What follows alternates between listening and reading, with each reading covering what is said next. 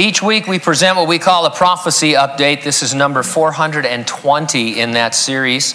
If you're a regular, you know that almost 80% of the Bible's 2,500 prophecies have already been fulfilled to the letter.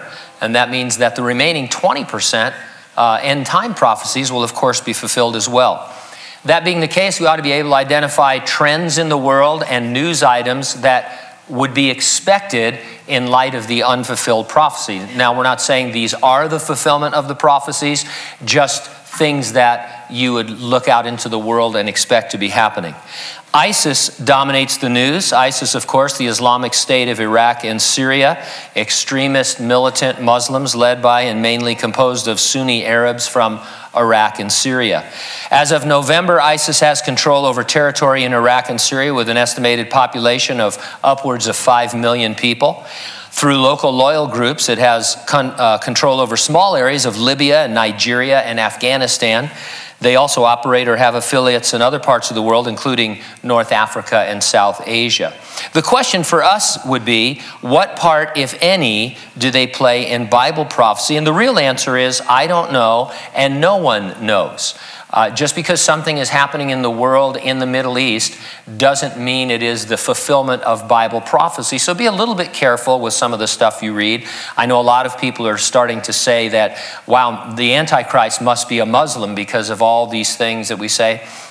Things come and they go, they ebb and they flow, and they're not always the fulfillment of prophecy. However, there is an interesting thing I could mention about ISIS that might tie into prophecy. Express UK posted an article claiming that Russia was sending 150,000 troops to Syria to fight ISIS. Here's some excerpts from that article. Russian leader Vladimir Putin is reportedly mounting an enormous military mission to take control of the terror group's stronghold. Their stronghold is the self-declared capital of ISIS, Raqqa, in Syria, and is patrolled by as many as 5,000 jihad members. Putin is set to mobilize 150,000 reservists who he conscripted into the military in September. Now, in addition to his own troops, Putin is putting together a coalition of nations to fight ISIS, including Syria and Iran and Iraq. The Bible says, in the last days, a Russian-led coalition of nations will invade Israel from the north. Today, a Russian-led coalition of nations is amassing in Syria directly north of Israel. Now, true, they are there to fight ISIS, but they're there nonetheless. The Bible says that God will put his hook in the jaw of this end-time Russian coalition, drawing them south toward Israel.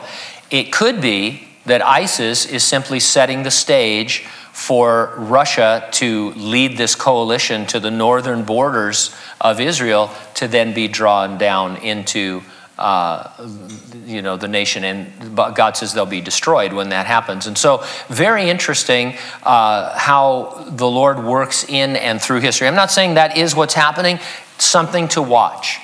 So if people say, hey, what does ISIS have to do with prophecy? I don't know about ISIS, but I know that Russia is going to invade Israel with a coalition of nations in the last days, and it's interesting that they are amassing north of Israel at this time.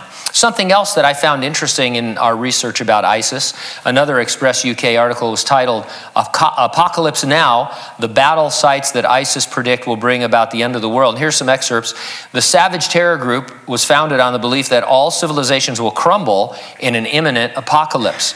According to their theory, nations gathering under 80 flags will confront Muslim armies. Fanatics are constantly counting the number of nations that have pledged to fight against ISIS. To date, more than 60 nations have committed to fight against the terror network. It means that that were a handful more countries to join the growing anti-ISIS alliance, jihadists could act on their terrifying prediction. And so they have a prediction of their own that 80 flags or 80 nations will come against them. And when they hit that number, then the apocalypse will happen, the world will crumble, and their Savior will come forward. And so that's the ideology that you're dealing with. It's not a political ideology so much as it's a religious movement to take over the world for their cause. Now, ISIS will likely do a great deal more harm without minimizing the tragedies they have been and will be responsible for, it's all just setting the stage for the appearance of a powerful world leader, a man who will be able to enforce peace in the volatile Middle East. We know him as the Antichrist.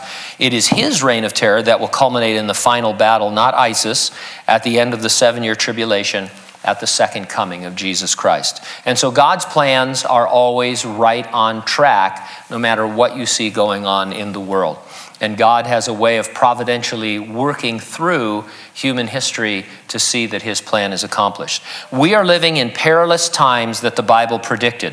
Things are going from bad to worse, and they aren't going to get any better. Former Defense Secretary Chuck Hagel was quoted recently stating that the world is experiencing, and I quote, historic defining times that will result in a new world order. While we see these signs, we're not waiting for anything to happen before the Lord can come to resurrect the dead in Christ and rapture living believers.